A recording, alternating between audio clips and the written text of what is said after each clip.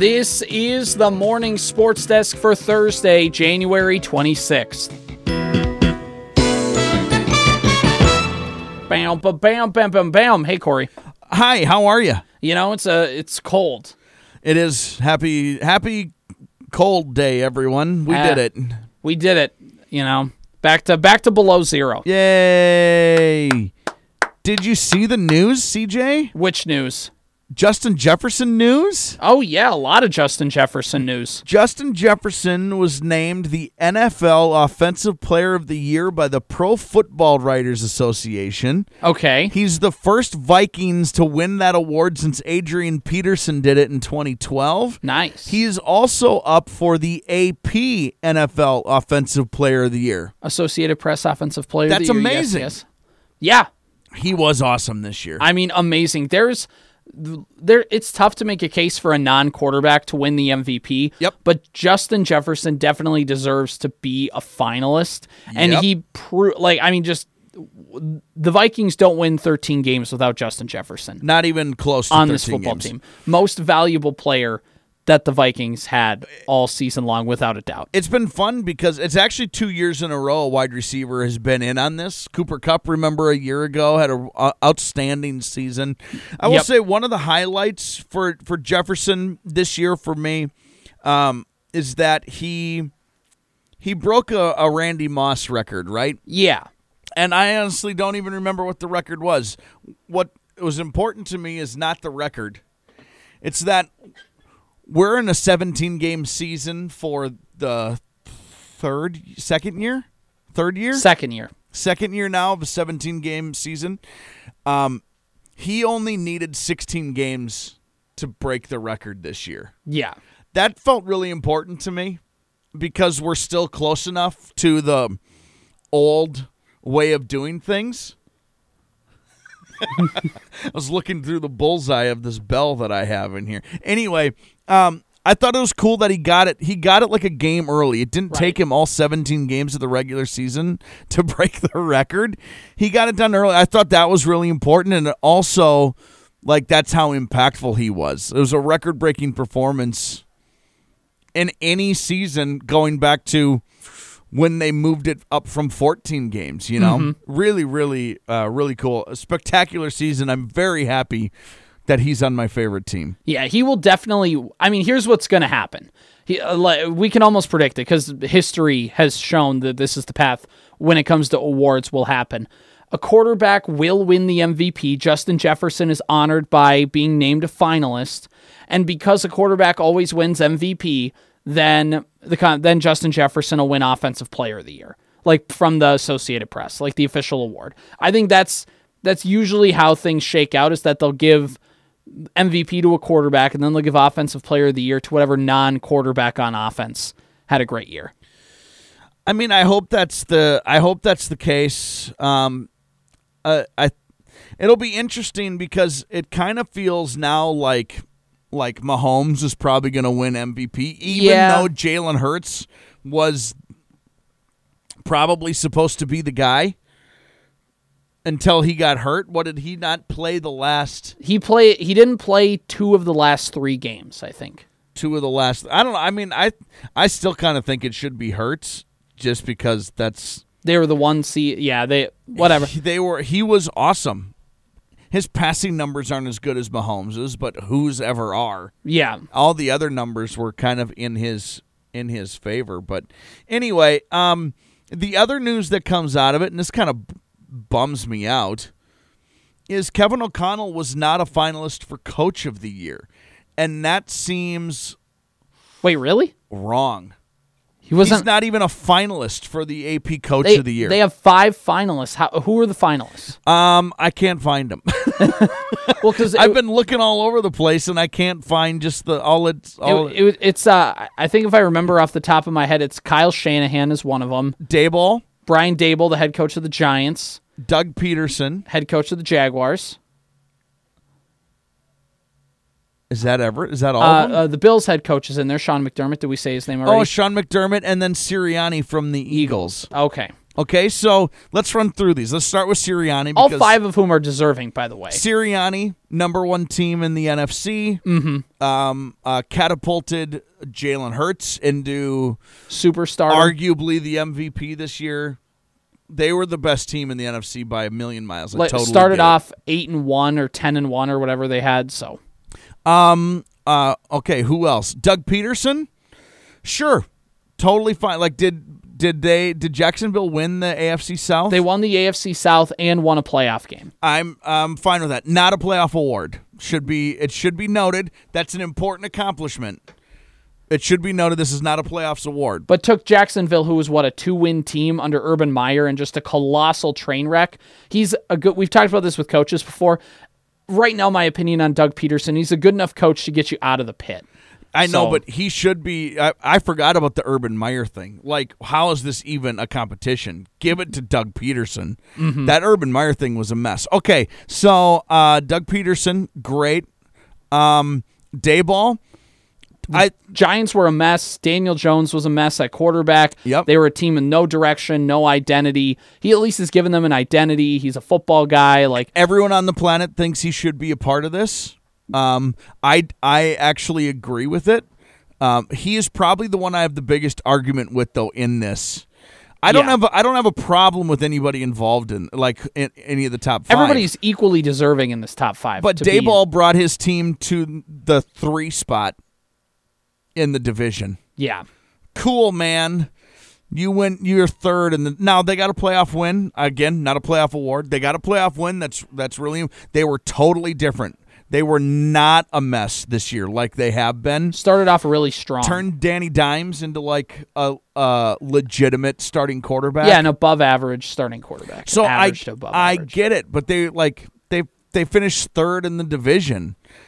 They were only 9-8 or 10-7 or something like that. Right. Yeah.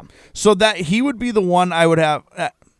I know it's more than just results. I know that it is because the Vikings pretty much had results and statistically nothing else. Right. But I just don't. Okay, who else? Dayball. Who did we talk Kyle about? Shanahan. Shanahan. I mean, that guy's just awesome. Great offense. I mean, has he's on his 12th quarterback of the season. Yeah.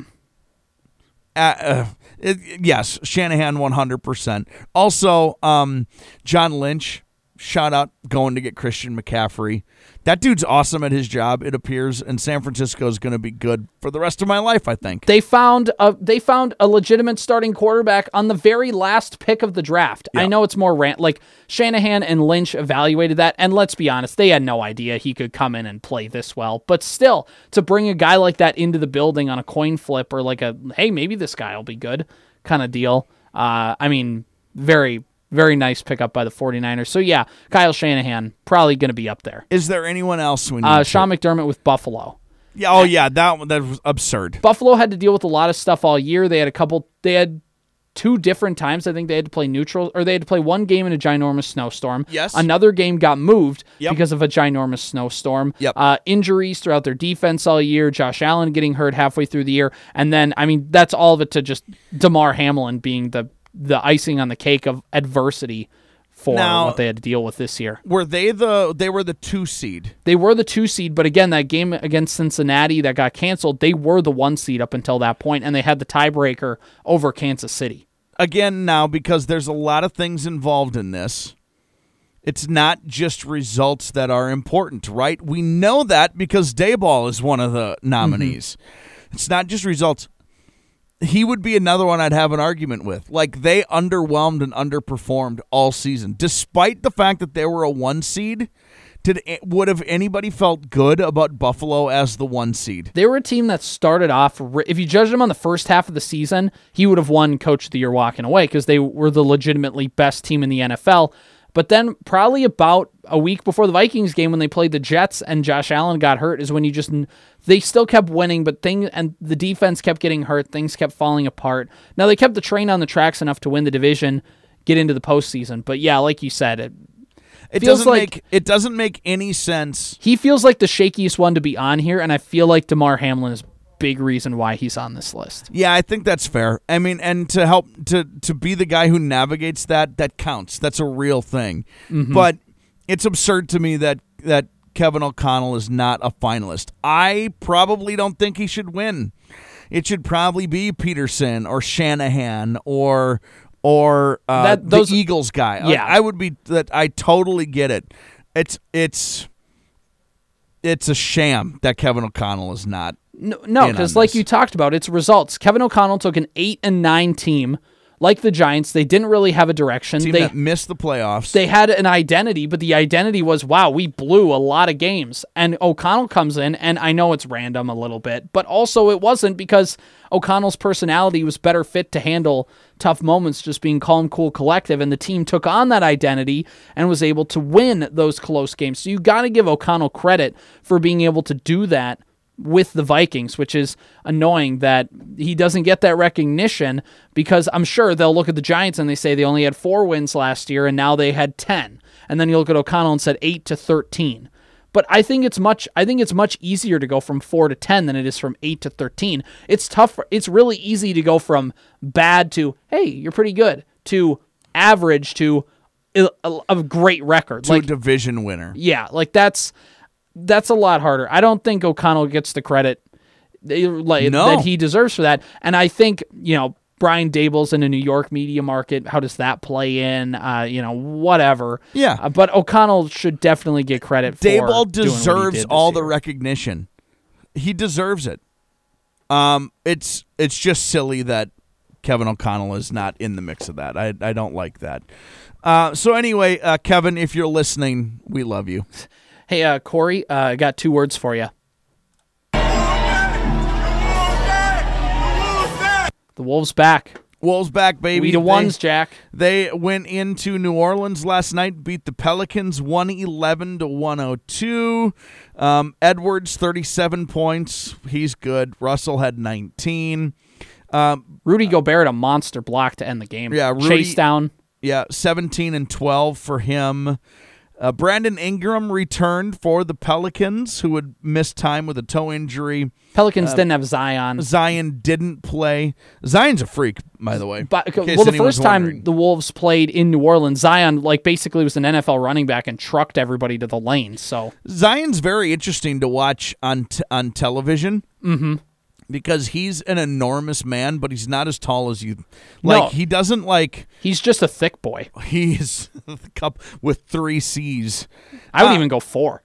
Let's play a little game here. Okay. They played the New Orleans Pelicans last night. Yes, they did. We're gonna Formerly do the New Orleans Hornets. A new version of Name That Player. Bum, bum, ba-da. I went to basketballreference.com. I pulled up the roster for the New Orleans Pelicans. Okay. I am going to give you either their basketball reference listed nickname, or if they don't have a nickname listed, I will give you their social media handle. You need to tell me who the player is. Okay, let's do it. All right. First up, we have Lithuanian Lightning, Big Science, or here's the giveaway if Lithuanian Lightning isn't, JV. I feel like I should know this one. Big man. I feel like I'm going to Villanueva, Jonathan Villanueva. I don't know. No, it's Jonas Valanciunas. Yeah. All right. From some weird country called Lithuania. We move on to GTA.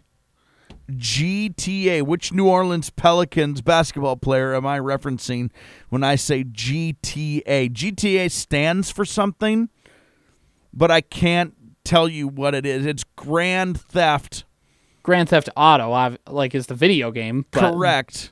But I can't give you what the A stands for here because it'll tell you who the player is. Little guy. I don't know. It is Jose Alvarado. Grand Theft Alvarado. That's a great nickname. Okay. All right.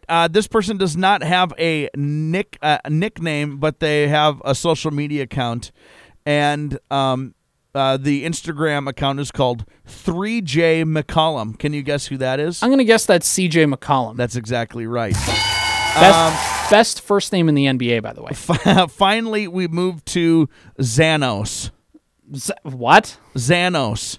Like Thanos, but Xanos. Xanos. I'm going to guess it's Xander something. Come on, CJ. There's one player on the Pelicans whose name starts with a Z. Zion? Yes. Yeah. Zion Williams. He is inevitable. He is inevitable. I got to go. All right, there goes Corey. This has been the Morning Sports Desk for Thursday, January 26th.